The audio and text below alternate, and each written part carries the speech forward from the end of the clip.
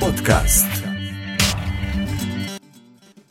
Добрый день, дорогие слушатели. Вы слушаете третий выпуск 7-го сезона подкаста РВПод. И с вами сегодня я, как всегда, его ведущий Алексей Васильев. В этом выпуске совместно со мной мы рассмотрим, какие же интересные новости произошли в мире Ruby и веба за прошлую неделю. Поехали! Итак, первая новость из мира Ruby – это релиз новой версии гема Cramdown 2.0.0. Я думаю, кто не знает, Cramdown – это гем, который позволяет конвертировать Markdown в HTML. Понятное дело, там кроме этого есть дополнительные разные плюшки. Например, можно подсветку кода подключить, можно конвертировать этот HTML в PDF. Есть поддержка таких вещей, как Magex, KeyText, Retext и тому подобное. И получается, вышла двойка. Это означает, есть какие-то broken changes. В основном это то, что минимальная версия Ruby теперь 2.3. Также Roach Gem. Это специальный гем для подсветки кода. Он теперь дефолтный синтекс хайлайтер для него. И несколько экстеншенов тоже было заэкстракчено в отдельный репозиторий.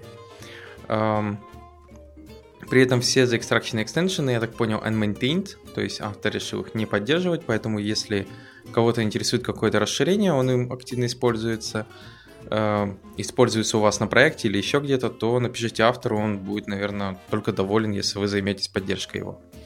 В основном, то есть основные изменения, как я сказал, что Roach, он заменил Code Array. Да, Code Array был такой, там, подсветка, но я его, кстати, не использовал, я сразу перешел на Roach в одном из проектов.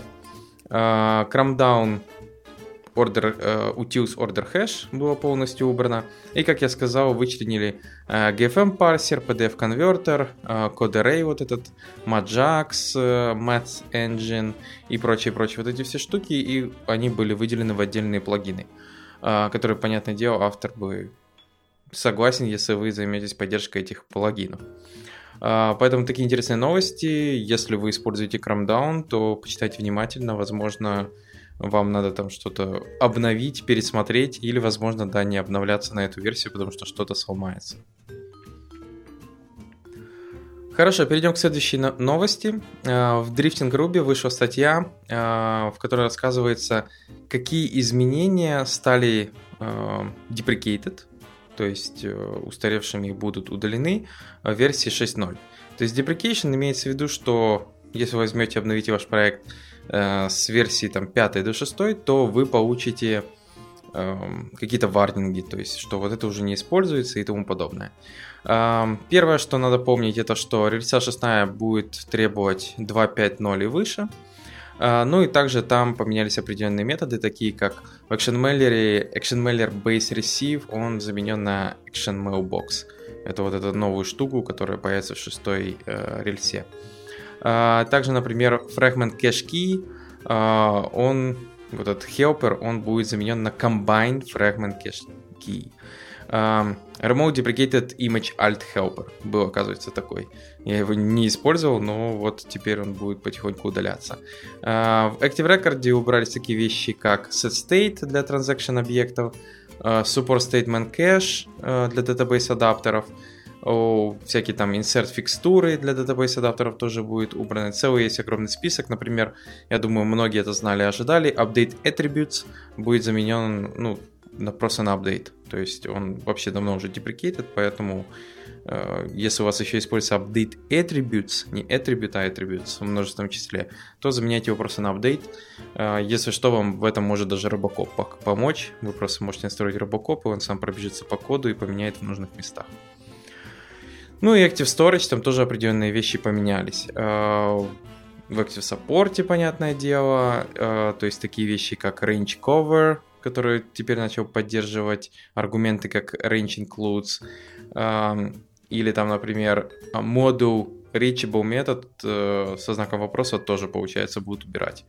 Поэтому, если вас интересует, что у вас такое надо бы переписать и использовать вместо того, что сейчас есть на проекте там Rails 5.2, то можете пересмотреть как раз и понять, возможно, что вам нужно будет поменять, чтобы потом, как говорится, когда вы будете обновляться на новую рельсу 6, вы уже были как бы минимально подготовлены к этому. Хорошо, и еще одна статья, которая рассказывает про Machine Learning в Ruby. То есть еще одна такая. В данном случае рассказывается про использование такой утилиты, как SVM-Kit. SVM-Kit — это в данном случае Machine Learning библиотека. Она предоставляет определенные алгоритмы, которые похожи на scikit-learn в Python.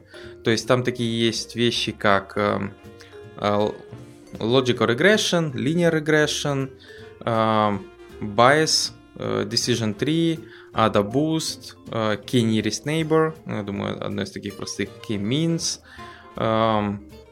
non-negative factorization, cross-validation. То есть вот эти все штуки там есть, там еще целый список.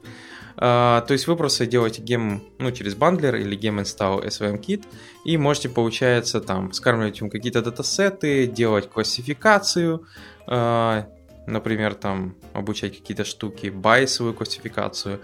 Можете также использовать кросс-валидацию, и тем самым, получается, делать небольшой такой machine learning через Ruby. Поэтому, было бы желание, но machine learning можно делать в Ruby. Как я уже не раз говорил, если у вас все-таки большое количество данных или что-то еще, то, возможно, это лучше возложить на какой-то отдельный сервис, микросервис, сервис, как вам удобно. Но в любом случае, в Ruby там можно делать какие-то минимальные вещи, но с большими данными лучше куда-то переходить в другое место. Хорошо, перейдем к следующим новостям из мира JavaScript, Web. И первая статья от Николаса Закаса. Это один из тех, кто разработал, придумал ESLint, например, кто не знает. Который рассказывает про то, что почему он перестал использовать export default в JavaScript модулях. То есть в основном он объясняет, почему, в чем вообще проблема export default. Он показывает примеры, как это вообще работает, что из себя представляет, как это делается в E6 модулях, как это делается через импорты и экспорты в Rapids, какая есть альтернатива, понятное дело, через именованные импорты и экспорты и те же самые модули. И в основном объясняет такие вещи, что основные его прерогативы — это то, что implicit over implicit, то есть ему не нравится, когда за кодом скрыта какая-то secret sauce или что-то такое. То есть ты не понимаешь вот с этим дефолтом, вытянул ты то, что требуется или нет. То есть также то, что если вы делаете именованные импорты и экспорты, то получается эти же имена и экспорты вы получаете на выходе, когда импортируете этот компонент и рекварите, а не то, что получается вы можете назвать любое имя. Получается, ошибка чаще происходит, если вы сделали что-то не так, то есть вы, например, импортируете с неправильным именем, и компонент, получается, там отсутствует, или название этого списка, или еще чего-то. И это происходит чаще с использованием именованных штук, чем, например, вы просто дефолтный импорт делаете, и что туда пришло, непонятно, возможно, не то, что вы ожидали. И многие-многие другие вещи. Например, он даже объясняет психологическую проблему cognitive overhead slowdown development, что тебе чаще надо понимать, что ты откуда импортил, чтобы идти по файлу и смотреть, что же там происходит. И дальше он объясняет, например, по примерам, где, например, у вас есть какой-то там файл-лист, вы оттуда вроде бы вытягиваете дефолтный лист. А что же такое лист? Это компонент, функция, список. То есть, получается, надо идти в файл и смотреть. А если ты же делаешь именованные штуки, то можно, понятное дело, понять там, кому кейсом этот файл может вернуть linked list, что означает, может, какой-то компонент, и при этом какую-то функцию отдельную. То есть и по имени ты можешь более четко понять, что же ты оттуда забрал. Я полностью согласен с автором. То есть дефолтные импорты, они в этом, конечно, хорошо, что они дефолтные, их просто не надо называть, там их можно сразу по умолчанию под любым именем забрать. В этом есть и гибкость, и минус в том, что ты под любым именем забрал, а там компонент по-другому называется. То есть, и получается, это и рефакторить тяжелее, искать по коду, тяжелее понимать, что же. Ну, то есть, конечно, если у вас четко там есть какая-то папка, у вас все дефолтами, вы знаете, что оттуда тянется, это, конечно, круто. Но часто бывает, что ой, а мне бы с этого файлика еще вот эту функцию, эту передать, и там и дефолт есть, и именованные, что я считаю вообще плохо. То есть, если уже такое нужно, лучше отказываться от дефолта и просто делать именованные экспорты и импорты. А не, там, как я сказал, некоторые и дефолт оставляют, и получается именованные, и там догадывайся как хочешь. То есть, если у вас библиотека, возможно, это просто красиво. Но если у вас какой-то большой проект, это для мозга действительно тяжело поддерживать подобные штуки. И, к сожалению, некоторые даже утилиты для автоматического вот этого фикса работать с импортом-экспортом дефолта иногда очень противно могут. То есть они не могут нормально разрулить, статически анализируя, где правильная там ошибка или что-то сделали вы не так. В то время как если вы будете это делать именованно. Хорошо, следующая статья о том, как хендлить таймзоны в JavaScript. Ну, хендлить таймзоны — это вообще достаточно тяжелая задача. Я считаю, одна из тяжелейших. Даже инвалидация кэша, наверное, не такая страшная. Или именование переменных, как работать с таймзонами или с интернационализацией. То есть у меня, например, на первом месте это интернационализация. Это вообще, можно, наверное, сказать, сложнейшая штука. Потому что контекст — это, ну, очень тяжело с этим всем работать, с переводами, текстами.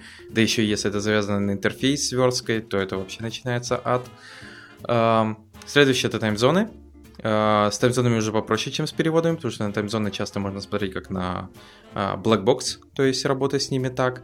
С интернационализацией так не получится. Но таймзоны тоже достаточно важная штука. Многие иногда путают, что вот есть какая-то штука offset, то есть разница между UTC и какой-то вашей таймзоной. И вроде бы offset, вот работа с таймзонами пошла, но, к сожалению, таймзона — это не значит offset, потому что есть такая штука, как перевод времени, летнее, зимнее, что в данном случае означает, что таймзона одна и та же, но offset может меняться со временем. Это надо учитывать, если у вас есть такое приложение. И в этой статье как раз рассказывается, как это все работает, что из себя представляет, как вообще варианты работы с таймзонами. Есть даже, рассказывается про такие разные полезные штуки, как AIANA, Time Zone Database, или, то есть покороче их просто называют TZ Database или TZ Data. Еще короче, это специальная база данных, которая содержит в себе исторические данные по всяким local standard time на глобусе, то есть все вот эти изменения. То есть это все исторические, текущие, все начинается с Unix timestamp, точнее, ну да, вроде бы с Unix timestamp. То есть у нее даже есть данные раньше Unix timestamp, но там вроде бы точность не гарантирована, то есть это надо помнить. Но главное, что от Unix timestamp и дальше вроде бы все должно быть четко. И там как раз расписано, как это все делается, почему это важно, потому что там какие-то страны могли переходить с одной таймзоны на другую в какое-то время, поэтому эта таймзона вроде бы была одна и та же, но время одно было, а потом в какой-то момент времени произошло другое.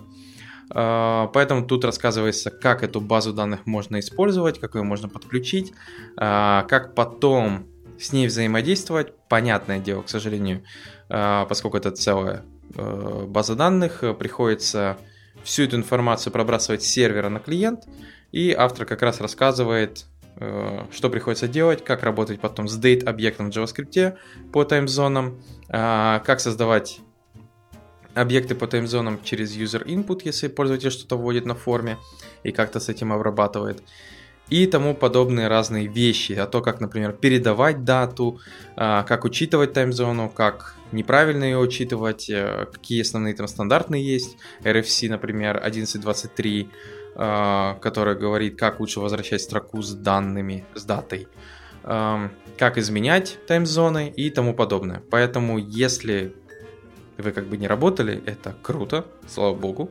Если придется, то, понятное дело, есть полезные библиотеки, которые могут упростить вашу жизнь, типа Момента, есть еще Moment Time Zone. Просто не забываем, что они упростят вашу жизнь, но места они сожрут немало в ваш бандл. То есть, как бы надо помнить, нужна ли вам действительно такая большая библиотека, или, возможно, вы там 2 самописными функциями обойдетесь, чтобы работать там по-простому с таймзонами.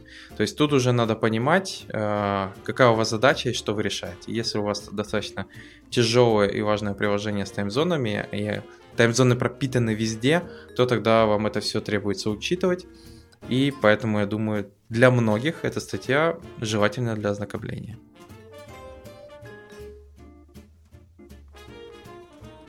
Хорошо, перейдем к следующим новостям из мира Ruby. Первая статья — это Dynamic Active Record Columns, которая рассказывает про динамические колонки в Active Record. Основная идея заключается в том, что у вас есть SQL, у вас есть какие-то колонки в вашей таблице, и вы бы хотели, чтобы вы не создавали какие-то в Active Record методы, которые на использование данных этих колонок, там, например, у вас банальный пример, есть first name, last name, и вы хотите full name, вы можете создать метод в Active Record, и он вернет как раз first name, пробел, last name сам. Ну, вы напишите это. Но вы бы хотели, чтобы это делалось на стороне SQL.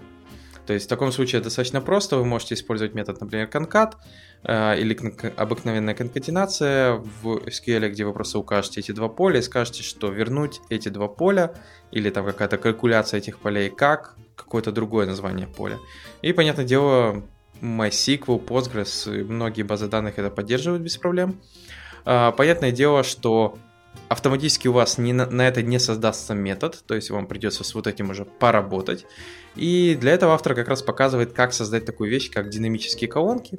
Он показывает пример с Arrow сначала, как это можно делать с использованием Arrow, а потом, получается, даже делает такую штуку, как, я бы сказал, это метапрограмминг с патчингом, то есть он Extended Active Record Base, поэтому будьте осторожны, такая штука немного магия, как всегда.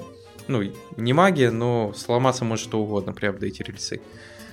И, получается, он создает такую вещь, как Ether Dynamic, где, получается, может дописывать динамические методы, а потом, получается, их описывать, расписывать, как они должны забираться из базы данных. В реальности все это достаточно выглядит просто, неплохо. Понятное дело, есть какие-то определенные вещи, за которые придется вам заплатить. Например, этот Ether Dynamic, поскольку он использует метапрограммирование, то потребление памяти у вас будет расти при использовании таких штук. То есть вам надо обязательно следить, куда может утекать память при таких вещах. Потом перформанс, вы, понятное дело, возлагаете теперь, что это все ложится на сторону базы данных, то есть MySQL, Postgres, Oracle, MS SQL сервер, вот это все. И получается, как бы, понятное дело, база данных может быть быстрее в таких операциях, калькуляциях, конкатенация, но это тоже влияет на производительность определенных кварей, потому что им надо делать вот эту дополнительную калькуляцию, вместо того, чтобы просто отдать вам данные. Поэтому про это надо помнить, смотреть внимательно, чтобы у вас не проседало, то есть, получается, вы потом можете сидеть и не понимать, почему у вас какие-то определенные query, которые вроде бы были простые, начали проседать по производительности. Ну, потому что вы просто-напросто какую-то нагрузку возложили теперь на базу, вместо того, чтобы решать это в своем коде. Но в любом случае, штука достаточно простая, и если у вас есть подобные вещи, то, пожалуйста, используйте, это достаточно просто. Следующая статья — это как бы продолжение прошлой статьи, как хендлятся таймзоны в JavaScript, но в этой статье уже рассказывается, как хендлить таймзоны, используя Postgres. То есть, опять же, возложить эту проблему на Postgres, и в данном случае автор рассказывает, что им проще использовать такие вещи, как таймзоны, то есть у них там есть время, есть таймзона, и они хотели бы там как-то с этим работать, поэтому они создали специальную функцию, по которой, получается, они берут текущее время, текущую таймзону пользователя, и, получается, now, то есть функция now дополнительно учитывает таймзону пользователя, когда работает в каких-то запросах. То есть, как вы знаете, в Postgres есть функция now, которая возвращает текущее время. То есть она в основном работает в UTC.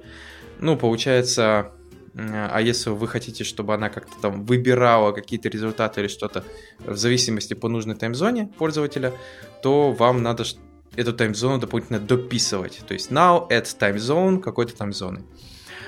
И получается, это можно легко сделать. То есть автор показывает, что у них есть отдельная таблица сабскрайберов, там есть поле timezone, и получается, они делают специальную функцию datepart, в которой, получается, вычленяет часы из time вот этого now и сравнивают с часами, которые указаны в этой системе. И если все сходится, они там запускают какую-то задачу или еще что-то.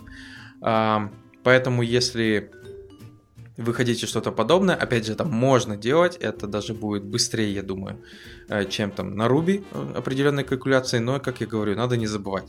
Вы просто перенесли нагрузку с одной части системы там в Postgres или там еще куда-то.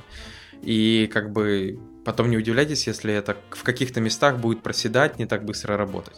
Потому что база — это тоже не какая-то магия, это гоняние туплов, то есть вот этого всего блобов на файловой системе, там, понятное дело, создание индексов, чтобы как-то ускорить поиск по всем этим данным, но как бы это просто математика, то есть тут никакой тоже магии нету, как и в той же рельсе.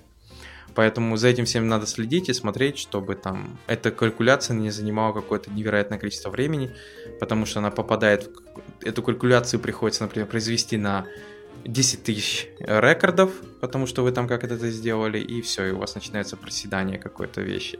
Например, в данном случае то, что показывает автор, это можно использовать, я бы даже использовал, только единственное, что я бы, наверное, там это все условие where, если оно активно постоянно работает, можно было бы даже завернуть в какой-то функциональный индекс в том же Postgres. В таком случае, как минимум, станет легче, но, понятное дело, надо тогда следить, чтобы этот индекс не пух, иначе он тоже может распухнуть, и это тоже может стать неэффективным использованием пространства, места и производительности. Хорошо, перейдем к следующим новостям. В данном случае это видео о том, как рассказывают, как администрировать сервер с использованием утилиты Cockpit. Есть такая штука, называется Cockpit. Если кто не слышал, это такой себе easy to use web-based интерфейс для сервера. Основная идея заключается в том, что вы там быстро ставите эту утилиту через apt-get, yum или еще что-то, и получается она предоставляет вам веб-интерфейс, в котором вы можете посмотреть информацию как по системе, типа CPU, еще какие-то вещи, там RAM, сколько на жестком диске места осталось. Можете посмотреть системные логи, можете посмотреть нетворкинг, контейнеры, возможно, если у вас там докер где-то работает. Можете посмотреть, какие сервисы запущены, какие порты открыты. То есть вот это все там можно глянуть, то есть там есть всякие графики и все это остальное. Скажу сразу, утилита достаточно простая, то есть я думаю, она отлично подойдет тем, у кого, например, какой-нибудь там маленький сервер на DigitalOcean или еще что-то такое. Не уверен, как Cockpit будет работать на больших системах, как он это будет между собой все объединять, потому что, как я понимаю, хотя могу ошибаться, Cockpit — это просто вот решение из коробки, где вы ставите просто на сервер, и он там работает и все проверяет. То есть там нет какого-то, ну, я, по крайней мере, не смотрел, хотя могу ошибаться, нет какой-то системы, которая будет собирать все данные со всех серверов и показывать на какой-то веб-морде. То есть вы просто его воткнули на сервер, он показывает информацию по этому серверу. Поэтому если у вас какой-то свой pet-сервер, свой pet-проект, можете использовать.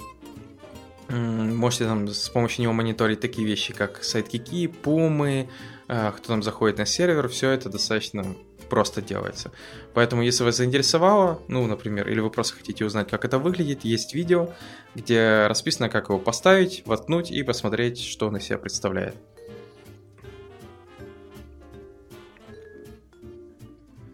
Хорошо, перейдем к следующим новостям из мира веба. Первая интересная штука — это Amplify. AWS Amplify. Это такая open source библиотека, я бы сказал, даже не библиотека, а такой фреймворк, окей. Ну, это громко сказано, это не фреймворк, это toolchain, вот это правильное название. Toolchain — это, получается, набор таких библиотек полезных, которые в данном случае предназначены для iOS, Android, Web и React, куда же без этого. То есть, если у вас там React еще есть, то вам еще будет проще. Основная идея заключается в том, почему это называется AWS Amplify. Это toolchain библиотека, которая позволяет быстрее интегрировать приложение в AWS инфраструктуру. То есть использовать такие вещи, как RDS, DynamoDB, NoSQL какие-то, ну, то есть дополнительные какие-то вот эти решения. Например, аналитика, аутентификация, хранение данных, например, на S3, PubSub, тот же Elasticcache и все остальное, нотификации, какие дополнительные там есть штуки, например, интернационализация, логер, сервис-воркер, вот это все. То есть это в вебе, например, доступно. То есть получается, это такой достаточно большой набор штук. Понятное дело, что это все завязано на Amazon, то есть поэтому они это делают. Поддержка есть также React Native, если кого-то заинтересовало. То есть есть веб, есть React Native, есть поддержка всяких там айоников, то есть Vue.js, куда же без этого. То есть есть Amplify Vue, где как раз расписано, как там добавлять аутентификацию, confirmation, как его коннектить с такими штуками, как S3, чтобы можно делать было альбомы, картинки, еще что-то. То есть все это тут расписано. Поэтому, если вас заинтересовало более простое создание подобных приложений, понятное дело, которые будут сильно завязаны на инфраструктуру AWS, но, получается, вы там быстрее можете сделать фото-галерею с альбомчиками, которые будут работать в iOS, в Android и на вебе, то есть свой какой-нибудь аналог, типа Google Photos, то, пожалуйста, вот вперед. То есть, как я сказал, единственный будет, возможно, минус, что это все будет завязано на Amazon. То есть, кому-то это даже не минус, а кому-то, возможно, серьезный. Потому что, если вы захотите с этого уйти, то вы будете завязаны на этот Amplify. Поэтому смотрите, пробуйте. Я считаю, что это, ок, нормально. То есть Amazon, кто это разрабатывает, они специально с помощью этого бустят использование, то есть своей библиотеки. Своего даже не библиотеки, а всего AWS Cloud. Поэтому для них это вообще отлично. Ну, а кастомерам проще, например, если вы какой-то прототип быстро на коленке хотите проверить, сделать, типа, как, знаете, как когда-то Meteor использовался, или еще что-то подобное, то можно почему-то взять вот Amplify, потому что AWS на новые аккаунты дает год free tier вот этой штуки, то есть определенные там с лимитами, понятное дело, можно определенные там мини-инстансы запустить, микро, или там S3 использовать до какого-то определенного размера и трафика.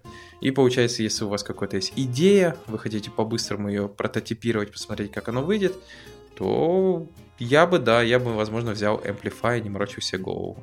Хотя, как я сказал, я на нем еще ничего не писал, поэтому сразу вам скажу, не знаю, как оно внутри. Возможно, там создает какую-то, начинает боль, и не такое уж оно простое, как кажется. Хорошо, перейдем к следующей полезной библиотеке. Называется она Shiny. Это Shiny Reflection of Mobile Websites. Основная идея заключается в том, что устройства, которые поддерживают API-шку Device Motion Event, то есть такой специальный API Device Motion, в основном его поддерживают устройства, у которых есть акселерометр. То есть получается, когда вы двигаете телефон, например, стандартная вот эта штука, когда в iOS у вас бэкграунд, он при передвигании вправо-влево, он начинает как-то переливаться, то есть двигаться, или еще где-то. И получается, чтобы сделать вот эффект типа переливания света на картинке, то есть как будто у вас, когда вы двигаете телефон, свет как будто переходит с одной стороны в другую, которая будет работать на тексте, на бэкграунде, на каких-то бордерах, то для этого можно использовать в данном случае вот эту библиотеку JavaScript. Вы просто подключаете это в вашу страничку и потом просто смотрите, что вот ориентация, меняете телефона, и получается у вас там, например, кредитная карточка, у нее переливается вроде бы как сияние блика. Не блик такой, но похожее сияние. То есть оно и на цифрах видно, и на самой карточке. Как я сказал, например, если вы откроете эту ссылку на десктопе, то, понятное дело, вы не поймете, ничего не будет происходить. То есть, как послушайте подкаст, если захотите увидеть приблизительно, как это выглядит, открывайте на вашем телефоне. Желательно не олдовом каком-то, а там андроиде, айфоне. То есть, какая-нибудь Nokia, думаю, там может это уже не работать. Nokia имеется в виду какая-то очень старая кнопочная. И напоследок, я не знаю, насколько полезна эта будет штука, но называется она Nest CSS. Это Nest Style CSS Framework. Я думаю, многие знают, что такое NES, поэтому не буду... Ну ладно, скажу. NES — это, получается, игровая консоль такая старого поколения. На ней было много разных игрушек 8-битных выходило. И в данном случае кто-то вот решил сделать себе такой CSS фреймворк, тоже 8-битный на NES Style, и тут есть такие под 8-битность кнопочки, контейнеры, радиобаттоны, смешные, кстати, радиобаттоны,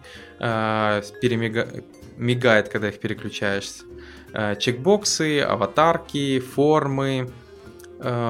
Практичность использования я вам не подскажу, сразу скажу.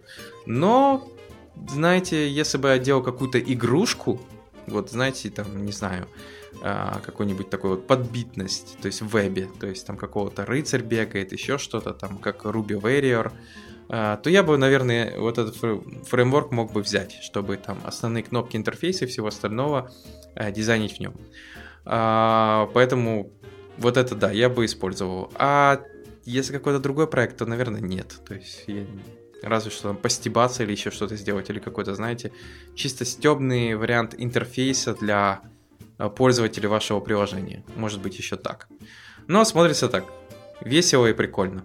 Ну, я бы назвал это так. Даже мышка смотрится прикольно, потому что мышка меняет... Курсор меняется на специальную такую ручку, и она смотрится так тоже весело. Ну, не уверен, что это везде будет так, во всех браузерах, но в Chrome она смотрится именно так. На этом у меня все. Благодарю, что послушали данный подкаст. Подписывайтесь, пишите комментарии, и следующий выпуск уже на следующей неделе. Пока.